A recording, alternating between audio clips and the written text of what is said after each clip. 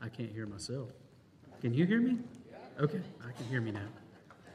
And that's some good singing, church, and I appreciate you all bringing your hearts to worship with you this morning. Did you bring your Bible with you to worship as well? Go ahead and open up your copy of God's Word, whether it's electronic or you got a physical copy in front of you. Ephesians chapter 4, and we are looking at verses 7 through 16 this morning. We said two questions we need to ask related to Christian maturity, and I want to pause for just a second to think about that, because Paul is envisioning a church that is growing up. And he begins in chapter 1 talking about how they've been adopted by God. Now they are the children of God, and now they have all of the blessings of heaven because they belong to Jesus. So everything that belongs to Jesus belongs to them.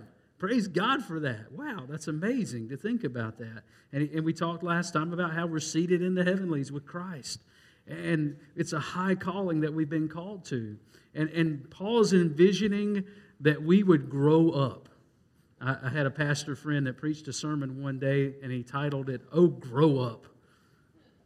Well, that's what Paul is talking about. He wants us to stop acting like children when it comes to our spiritual walk, but to grow up into Christ. And so there's two questions relating to that. Number one, we asked last week is, what's my calling? And we talked about how it's a high calling, a heavenly calling. And we are called to be saved and sanctified and serving. We're called to put our faith in Jesus, then to walk with Jesus, and to live a holy life, and then to serve Him with everything that we have. Now, we're going to focus more on that serving aspect here as we look at 7 through 16, because Paul starts to begin to talk about gifts of the Spirit and how Jesus has equipped us. And so here is the biblical truth. Those whom God calls, He also equips. God never calls the equipped, but He always equips the called. If whatever you're attempting to do for God in the area of service doesn't leave you feeling utterly inadequate for the task, then you're probably not in the will of God. I think about being a parent, and it is Mother's Day, and I don't know what it's like to be a mother, but I do know what it's like to be a dad of 4 kids. And sometimes I feel utterly unequal to the task. But I know I'm in the will of God because I'm just a steward of the ministry that He's given me. And so God's going to equip me to do that. And God will never lead you to it if He doesn't intend to see you through it. He will never tell you to do something that He will not impart His grace, the ability and the knowledge that is necessary for that task to you. And so we saw last time how we are all called to serve the Lord Jesus Christ. Now, here's the thing. If we're called, then we're going to be equipped as well. We've been given a gift. We've been given gifts of the Holy Spirit. And Paul reminds the Ephesians of the one who is at work within them to equip them for the work of ministry. So why don't you stand with me and let's read here again in chapter 4, beginning verse 7.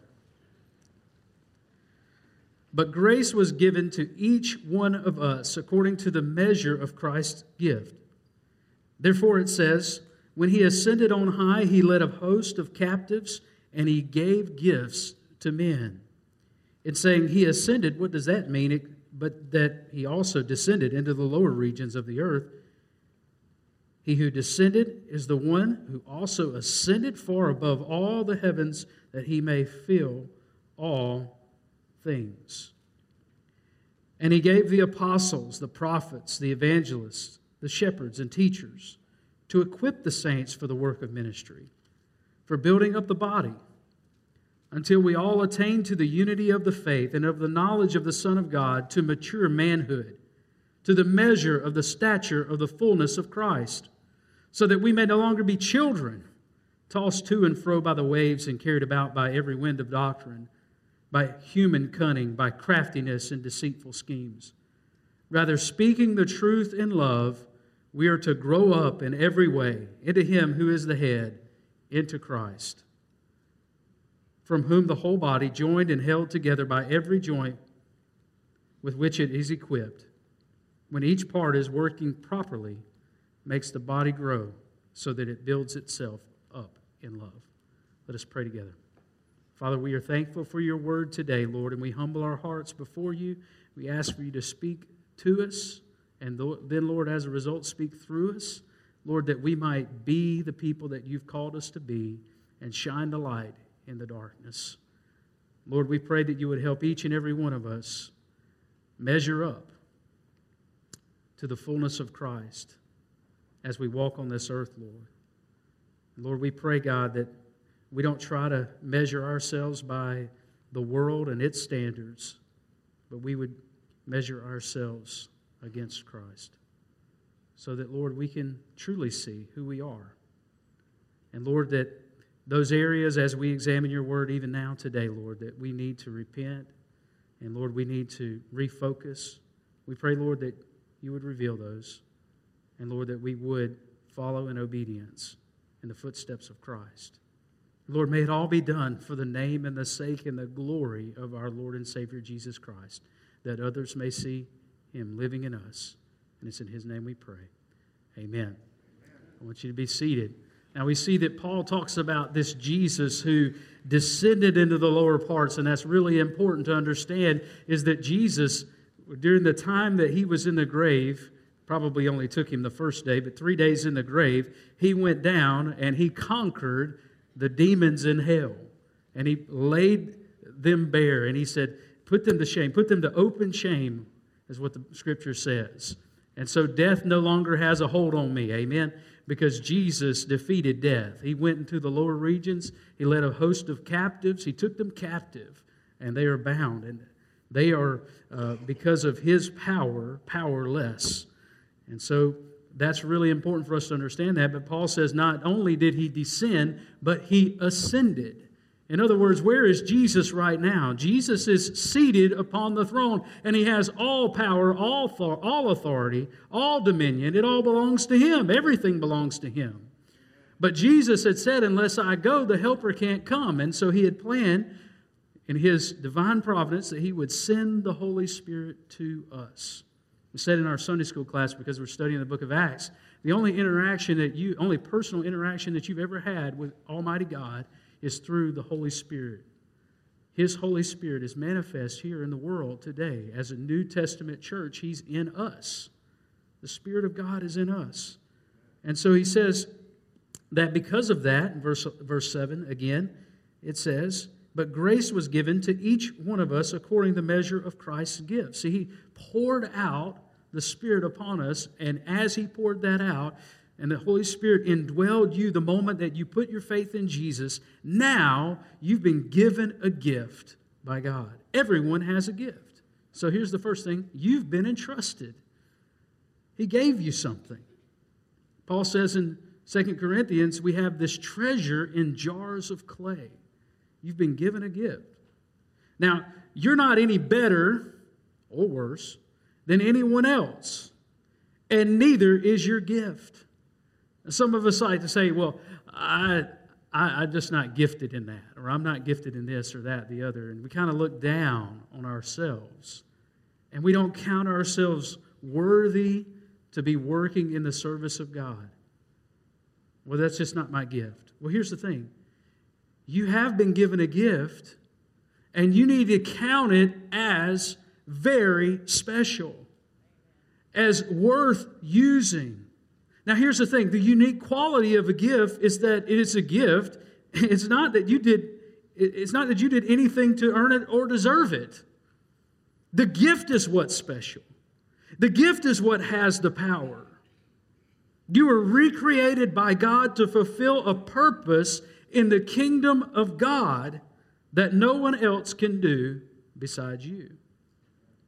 You are uniquely qualified to be you.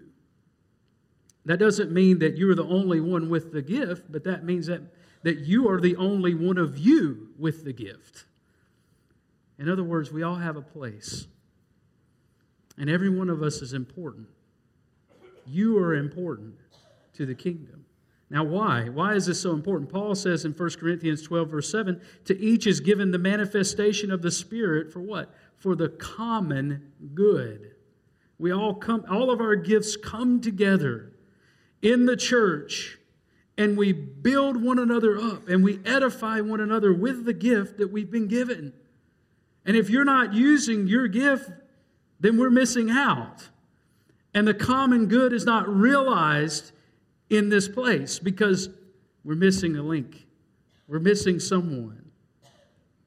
John Calvin wrote this. He said, the Spirit of God therefore distributes gifts among us in order that He may make all contribute to the common advantage. To no one does He give all, lest any one, satisfied with his particular portion, should separate himself from the others and live solely for himself. So if you think, well, I've got my gift now, I'll just go home, and I'll neglect what the writer of Hebrews tells us to do, which is we won't gather together. He says, don't forsake the assembling of yourselves together. If I do that, and I take my gift and I go home, or I bury my treasure, I bury my talent, and I don't do anything with it, then I'm neglecting what God has called me to do. He's entrusted me with a small piece of the work of building the kingdom of God, and I must take that seriously and decide that it's worth my time and it's worth my energy, it's worth my effort to home in on my gift and use my gift for the kingdom. In my church membership, my family, my work, my influence. When you choose to not use your gift that God has given you and you bury it, or you say it's not as good as someone else's gift in your own heart and your own mind, here's what happens. You rob others of a direct blessing from those gifts. If you choose not to use your gift, then I miss out on a blessing. So you're robbing me of something that God has entrusted to you that is for me and others in the church. Someone doesn't get taught the Word of God. Someone doesn't get encouraged. Someone doesn't receive help that they need. Someone is lacking in their strength because you haven't strengthened them.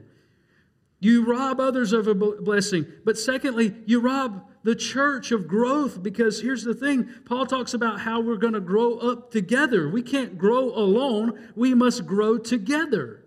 And we need one another. We need to lean on each other. And an unhealthy plant does not produce fruit. You never see a dying tree with fruit all over it. In the same way, an unhealthy church doesn't grow. And when you're not using your gifts for the glory of God, it causes the church to become unhealthy. So it doesn't grow. And thirdly, you rob yourself of a blessing. Paul reminds us that the Lord Jesus said, it is more blessed to give than to receive. Now, it's a blessing to get a gift. When Jesus gives me a spiritual gift and He entrusts me with that gift, I'm receiving a blessing, and it is a blessed thing to get a gift from God. And every one of us, whenever we are saved and we are called to service, the Lord Jesus gives you a gift. He's given you that spiritual gift. How many gifts can a person have? Well, I'll say this. We have at least one. Now, we can have multiple gifts, but God gives gifts according to the measure that God has poured out into your life. However many He chooses to give you, that's between you and Him. But here's the thing. That's a blessing, but it's even a bigger blessing when we take the gift and we multiply it for His kingdom. It's more blessed to give that gift away than it is to have received it. Amen? And some of you know this because you've been given the gift of helps. And you know, God gave you that gift, and it's wonderful. But when you go and you help someone else figure something out, or you help them do it, you just come alongside them, and it lifts their spirit, and they have a smile on their face, and they accomplish the task, and they tell you thank you, and then all of a sudden, guess what you're doing? You're smiling too. You're just elated that you were able to help, because God gave you a gift that's meant to be shared. And it's meant to be multiplied. You've been entrusted. He gave you that. He gave you that because He loves you. He gave you that because He wants to use you. And there's no greater privilege in all of the universe than for the Lord Jesus to call you into His service. And there's nothing more important than you could do with your life than to serve the Lord Jesus Christ. And so you've been entrusted. But secondly, not only have you been entrusted, you are being equipped. Now let's think about the gifts for just a minute. Romans 12, 3 through 8, and 1 Corinthians 12 through 14. Here's just a list, okay? I just pulled this one down. There's so many lists, and some say there's 12, some say 18, whatever. None of the lists are exhaustive. It's all a representation of the gifts. But administration, being apostle, discernment, evangelism, exhortation, faith. And so you can go on down the list. Those are some of the lists. But what follows here in Ephesians chapter 4 is not some exhaustive list of gifts. Paul doesn't focus on the gifts. He focuses on the people. Now look at what he says here. He's talking to the church and he's saying, these people, God gave them to the church so that you can know how to use your gift and so that you can grow. Look at what he says in verse 11. And He gave the apostles, the prophets, the evangelists, the shepherds, and teachers to equip the saints for the work of ministry, for the building up of the body of Christ. So there's work that's being done by certain people that God has given a specific calling, a specific gift, so that they can build people up. And you are being equipped by these people. It's interesting that these people, some of these people, are probably those that ended in the first century. But we still have the work that they've done.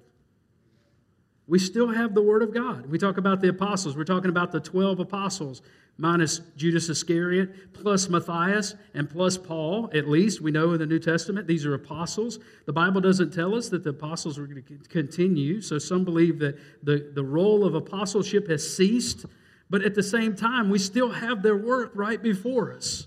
And the apostles are still equipping us. Even today, the apostles are equipping us because they bore witness to the resurrection of Jesus. And you sang about it this morning. The tomb is empty. He's alive. And we know that because of the apostles. And we know the implications of that because of the apostles. And then there's the prophets, and these were those to whom spiritual knowledge is revealed. So these are a greater group of individuals in that first century that God gave spiritual knowledge to so that they could write Scripture, so that they could impart knowledge and the revelation of God that was being revealed in the New Testament. And we know later on in the latter days there will be prophets, at least two according to the book of Revelation, that will arise and they will prophesy the coming of the Lord Jesus. But prophecy has ceased with the revelation of Scripture. Here's the thing. We have revelation, but we have as much as we're going to receive until Jesus' return. Amen? So listen, here's the thing. Don't think that God told you something in the middle of the night that's not in Scripture. If it's not in the middle of Scripture, it's just a bad taco that you ate that's keeping you up. Because the revelation of Jesus is complete. You look at the very end of the book. What does it say? Anyone who adds to this book, the Lord will add to the plagues. And anyone who takes away from the book, the Lord will take away from him the right to eat of the tree of the tree of life. And so, Revelation is complete in the canon of Scripture. Then he says we have the evangelists. These are those that have been given the gift of soul winning and they've been called to full-time evangelism. And all of us are called to evangelize, but some are called to full-time evangelism. Today we call these people missionaries. Did you know that we have 3,650 IMB missionaries worldwide, and that you and I, whenever we put our money in the plate, we give to the cooperative program which goes to support our missionaries all around the world? whose job, whose calling is to equip the saints for the work of ministry in all different places in the world and spread the good news of Jesus in places where no one's ever heard the name of Jesus. And in the same vein, we have our North American missionaries. We have 2,469 of them deployed today, as well as chaplains. There's about 3,000 or so chaplains as well that are working with the North American Mission Board. And they're out sharing the gospel in places and planting churches in places where the gospel hasn't reached communities even in North America. And you think, well, this is North America, that's the most evangelized place in the planet, right? There's so many people who don't know Jesus.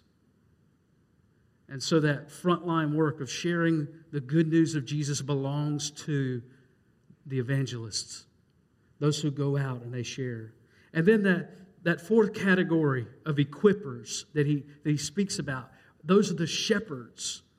And these are the pastors of the churches. These are the people that stand in pulpits just like I'm doing now, and they preach the Scripture, and they preach the name of Jesus. There's three roles in the New Testament. There's overseer, administrator. That word is episkopos. And there's the word elder, and we see the word presbyteros that's there, and there's the word pastor, and that's the word poimen. Those three roles are interchangeable in the New Testament, but basically this person is the pastor of the church. Why does the pastor exist? The pastor exists so that God's Word can be taught and explained and lived by the people of God. That's the only reason I'm your pastor. That's the reason I'm here. And by the way, the pastor has absolutely no authority except that which is in the Word of God. That's what's given by the Word of God. He has no authority other than that. You hear me? There's only one head of the church, and that's the Lord Jesus. The pastor is simply entrusted with the task of delivering God's Word to God's people so that he might see them grow in the knowledge of Jesus. Got a couple of verses that I want you to think about here with relation to that. 1 Peter 5, 1 through 5. So I exhort the elders among you, notice he says elders there, as your fellow elder and witness of the sufferings of Christ, as well as partaker in the glory that is to be revealed. You know, I love this. It's a pastor that's going to go to heaven one day. I like that. Because Peter knows that he's going to heaven. And I hope that all the pastors in the pulpits are saved, but I think there's probably some that aren't. So we have to be careful to whom we listen. But shepherd the flock of God that is among you, exercising oversight. The word overseer there, once again, that's the word episkopos. So those two roles are interchangeable, elders, episkopos. Not under compulsion, but willingly as God would have you, not for shameful gain, but eagerly, not domineering over those in your charge, but being examples to the flock. And when the chief shepherd appears, you will receive the unfading crown of glory. Likewise, you who are younger, be subject to the elders. Clothe yourselves, all of you, with humility toward one another, for God opposes the proud, but gives grace to the humble. You know what that tells me right now? My gift is not any better than yours. These folks that sing up here every Sunday, simply because they can sing, it doesn't mean their gift is any better than yours. Stop talking down on the gift that God gave you and start using it for His glory. Hebrews 13, verse 7, obey your leaders and submit to them, for they are keeping watch over your souls. So this is the watchman aspect of shepherding. This is so important. This is why, listen, whenever you come to me and you ask me a question, I'm going to tell you the truth. And guess what? I'm going to tell you the truth whether you like it or not. I'm not going to tell you what you want to hear. I'm going to tell you what you need to hear. And I'm going to tell you what God's Word says. That's what a good shepherd's going to do. He's keeping watch over your soul. He's not trying to pad your life today. He's worried about your eternity and your tomorrow. That's what He's really worried about.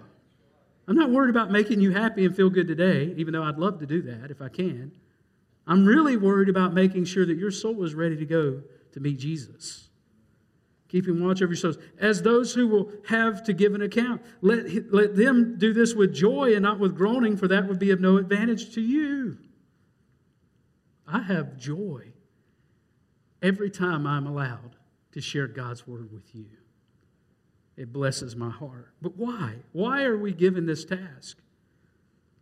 It's so that we can equip, so we can build you up, so we can show you how to live up to your calling. What did Paul say before?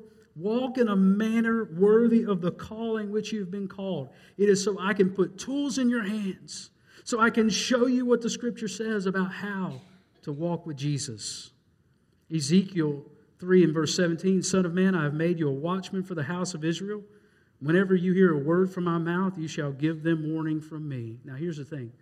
Every once in a while, something is said from the pulpit or in the office or wherever, and it steps on your toes a little bit.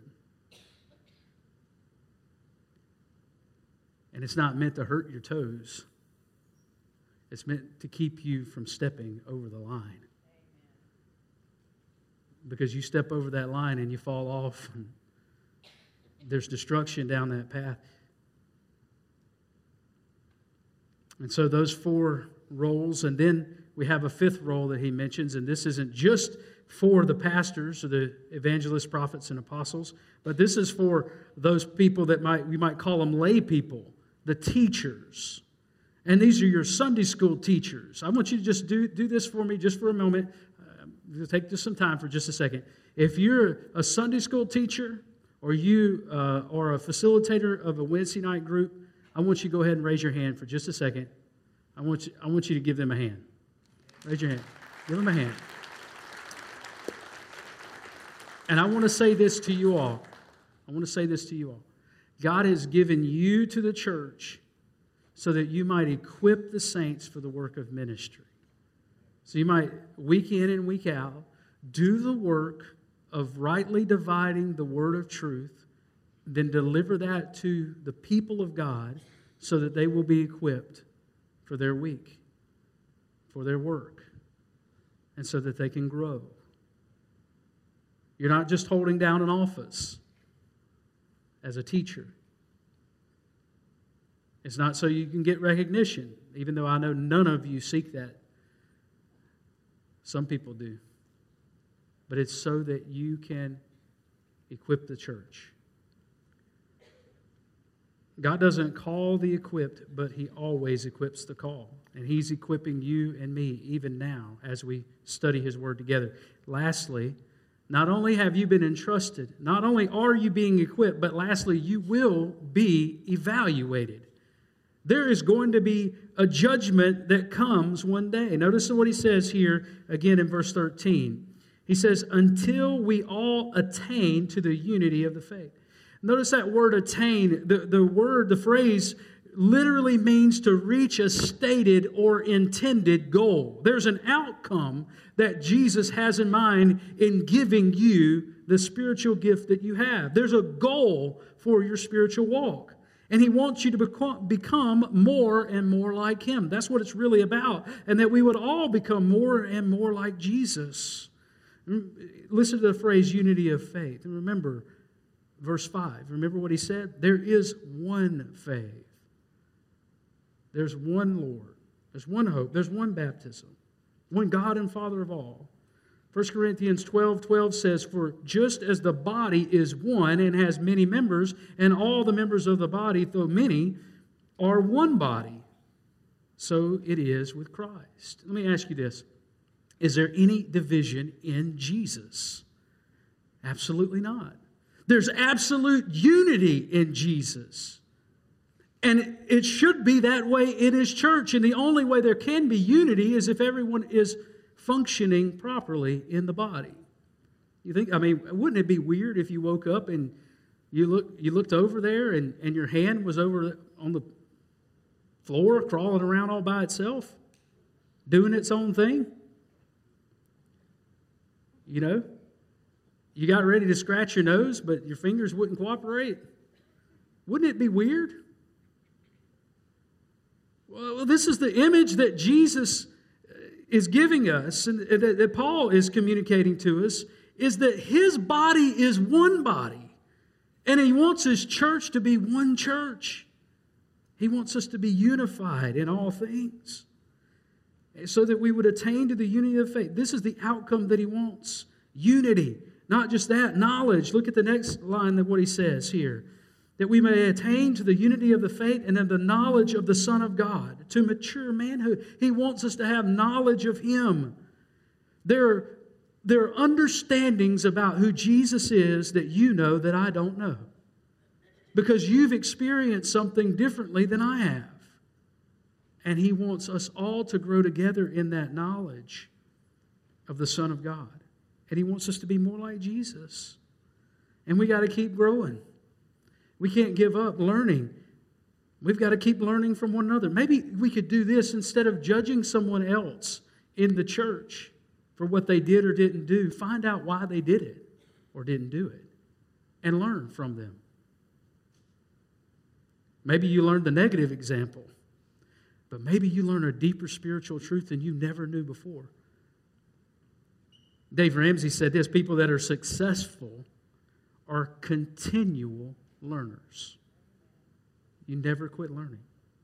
And then he says, we're going to attain to mature manhood. Some of us have been a 1-year-old Christian for 30, 40, 50 years, and we haven't matured. If you're no closer to Jesus today than you were when you first came to know Jesus, then something is wrong. You've been stunted in your spiritual growth. And then what's the ultimate, what does it all look like?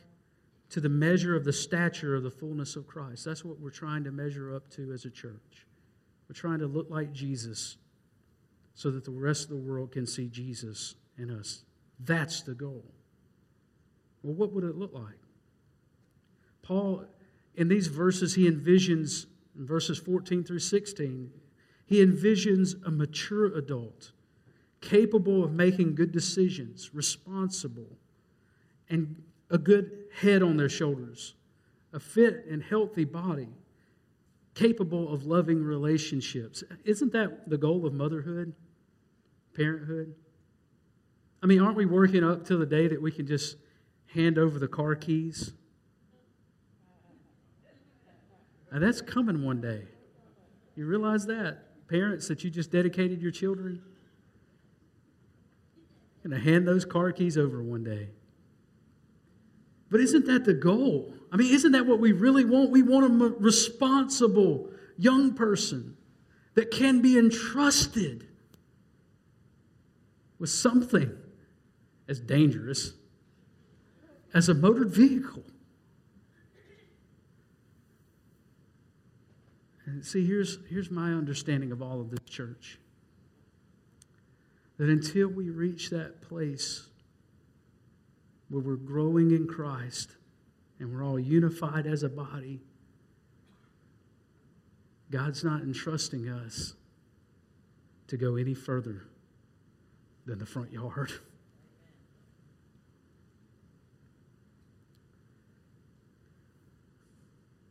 But on the other hand, when we realize we've been entrusted with a gift and we're being equipped and we are called to be unified together and use our gifts for the glory of Jesus, then that becomes the church that God can pour His Spirit into and say, go into the world.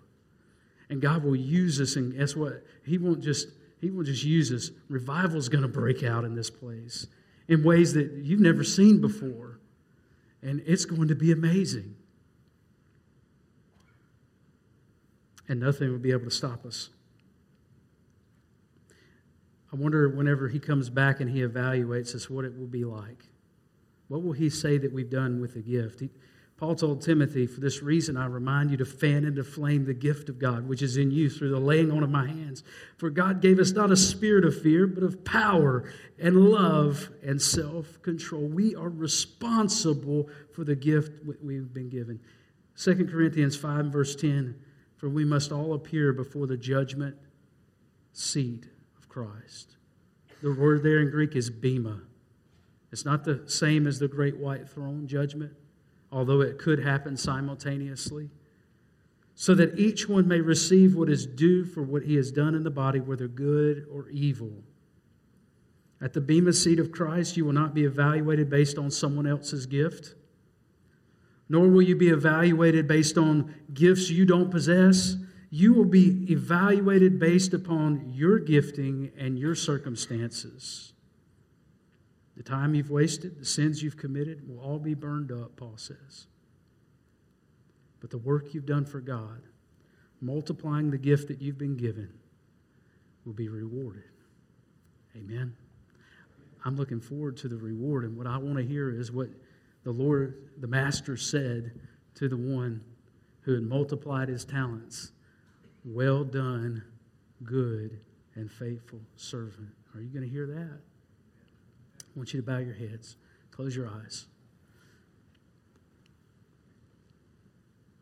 For some of you today, the calling that God has placed on your life today is for you to submit to the lordship of Jesus Christ and be saved. He's calling you. He's got your number. He's called you by name today, and you've heard him because we've been in his presence. And what he said to you is that if you died today, you would spend eternity separated from his presence. But that does not have to be the case, because Jesus, he lived a sinless life, the life that you could never live, and then he died for you on the sinner's cross. And he's calling you to be saved, and he wants you in his kingdom. He's willing to receive you today if you're willing to receive him. And when he comes, not only will he save you, he'll sanctify you, and he'll call you into his service, and he'll fill you with his Spirit, and he'll equip you so that you can be a blessing to others. You can be a faucet, not a drain, because you're pouring out the Spirit of God everywhere you go. But if you want that, if you want Jesus to save you today from your sins, then pray this prayer with me. Say, Lord Jesus, I admit to you that I am a sinner. I've done things that are wrong, and I've failed to do the things that I know are right. And I deserve the penalty for my sins. But Jesus, I believe that you lived a sinless life. You lived the life that I could never live. And you died for me on a cross. Jesus, I believe that on the third day you raised again to prove that you are God. And so I come to you now, confess my sin, I repent from it, I turn to you and I ask you, forgive me. Give me a home in heaven with you.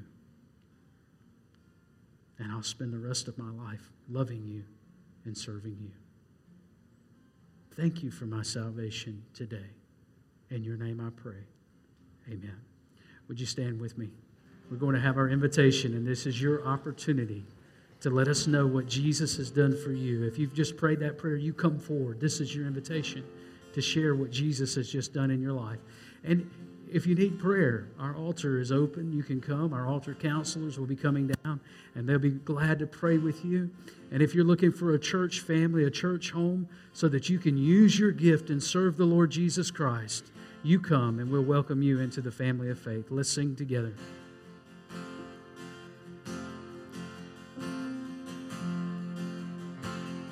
God, I thank you so much for this morning service that we've been able to worship and praise you. We thank you so much for the word that was brought. And God, I pray that you just continue to challenge us and push us more towards you, that everything that we do, everything that we say draws and brings glory to you. God, we love you. In your heavenly name, amen.